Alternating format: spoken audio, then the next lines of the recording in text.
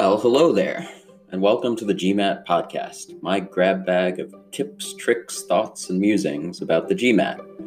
If you want more GMAT stuff, and most importantly, more of me, just go to eurogmat.net. That's EUROGMAT.net.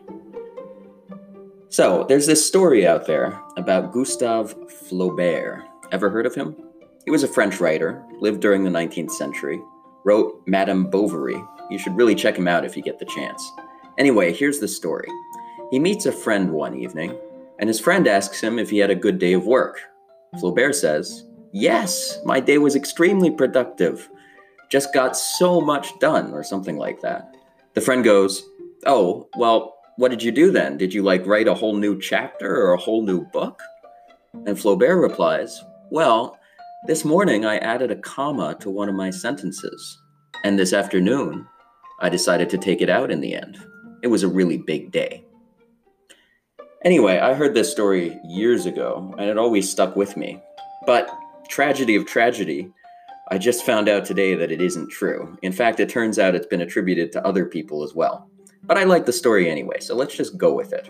So today on the program, we're talking about the comma. It's the king of punctuation. It can signify a short pause, it can add emphasis, it can make your sentence feel too long or too choppy or just right. And of course, we all know how to use the comma. I mean, we've been doing it since we were in kindergarten, right? Well, turns out commas can be tricky little things.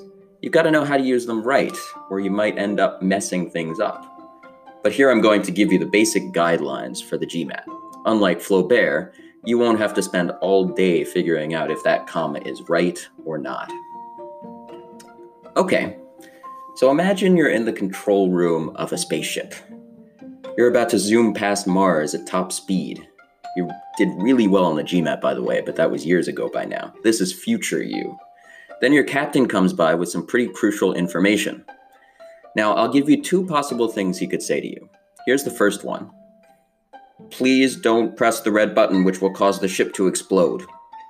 Now, listen to the second one. "Please don't press the red button, which will cause the ship to explode."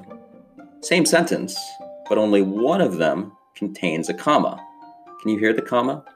Let's listen again. First one, "Please don't press the red button, which will cause the ship to explode." Second one, "Please don't press the red button, which will cause the ship to explode." I think you got it. Even though these sentences use exactly the same words, they say two completely different things. The first one, "Please don't press the red button, which will cause the ship to explode," doesn't have a comma in it. It's kind of like it would be okay to press a red button, I guess there are a bunch of them, but just not that red button which will cause the ship to explode. Now, I would hope that under the circumstances you would know which button we're talking about, but I would probably just not be pressing any red buttons at all, just to be safe. The second one, "Please don't press the red button, which will cause the ship to explode." That one has the comma, and that's what makes all the difference. Here, it's like, just don't press that red button, and by the way, if you do, well, the ship's gonna explode, so please just don't press the red button. Okay, so why am I going on and on about this? Well, it's because there's a name for this distinction, and it's pretty important information for the GMAT. In the first example, there's no comma before the end of the sentence, which will cause the ship to explode. That's the one.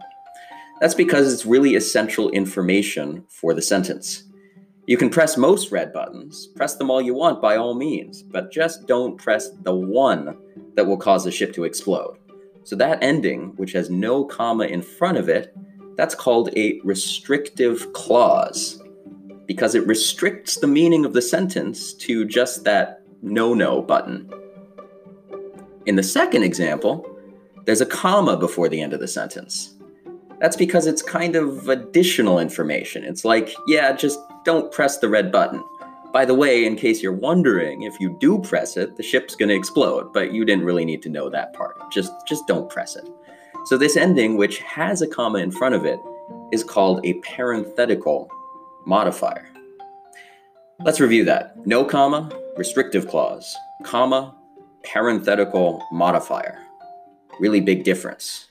So next time you spend your morning trying to decide if that pesky sentence correction question should have a comma in it or not, just remember to ask yourself, is it restrictive or is it parenthetical? And you can also picture yourself in the control room of that spaceship zooming by Mars with the life and death of the whole crew in your hands. All right, that's all for now. For more of the GMAT and me, just go to eurogmat.net.